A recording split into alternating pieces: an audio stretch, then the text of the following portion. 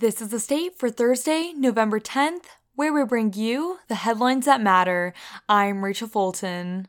For our first headline of the day, focusing on Tuesday's Election Day, Michigan State University students waited in line for hours at the East Lansing City Clerk's satellite office inside Brody Hall to register to vote with their East Lansing address and cast their ballots for the November 8th general election. MSU psychology freshman and first-time voter Logan Walters got in line at 6:15 p.m. and was still waiting at 10:30 p.m. Walters said there was not a specific issue that brought him to the polls. Political science junior Arian Driscoll waited in line for over 3 hours, and she said that there was nothing that would make her leave after that point. The pre-law student said she was drawn to vote on abortion issues this election. I'm not pro-life or pro-choice, but there are some things where it's just like, that's just not okay, Driscoll said. Social relations and policy senior Beja McCarter and pre-law freshman Elena Walker volunteered with Michigan United, handing out water and food to encourage people to stay in line. I wanted to make sure that every student knows that they have a voice and that it needs to be heard, McCarter said. A lot of times, students don't vote because things like this happen where it's really difficult. It's 10:30. People want to go home, but it's really important that people get their voice heard, especially our generation. For our second headline, focusing on more Election Day news, poll workers and observers across East Lansing say that in-person voter turnout was higher than expected, but still hasn't returned to pre-pandemic levels.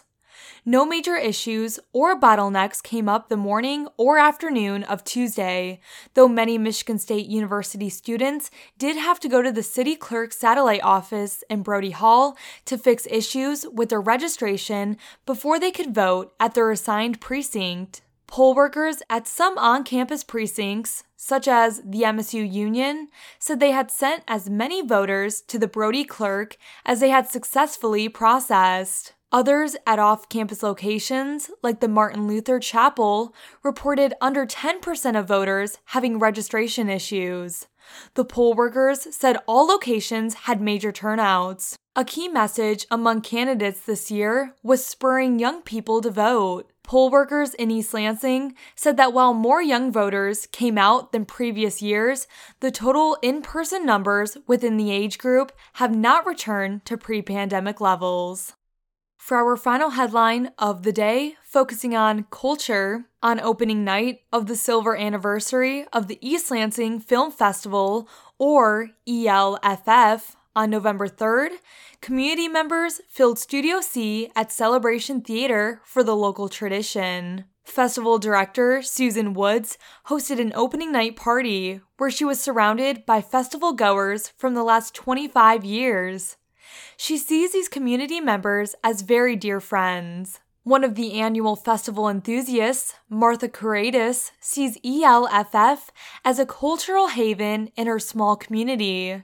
She views films every year that she wouldn't be able to see anywhere else and finds Michigan filmmakers enlightening. The opening film was Bad Axe. Its namesake is the rural, conservative Michigan town it was filmed in. The film follows an immigrant family during the depths of the pandemic, combating economic hardship with their family business, racism in their small town, and an attempt to keep their family ties close. David Sieve, the director, made the movie as a love letter to his family and his hometown. The autobiographical documentary has already had a successful film festival run, with awards from the Detroit Free Press and the South by Southwest Film Festival. It has won 17 awards and has been projected as an Oscars contender. Julia Field, an audience member, thought the film was heartwarming, yet also representative of the hardship of the pandemic. The second film of the opening night was Jasser, a feature film depicting the main character, Jasser, and his journey from Syria to America. ELFF will run until today, and a schedule of the films can be viewed on the State News website.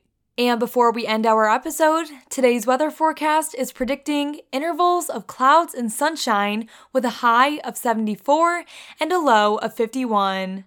Thank you for joining us for The State, produced by the State News and Impact 89 FM. You can find us online at statenews.com and impact89fm.org. And we'll be back tomorrow with more.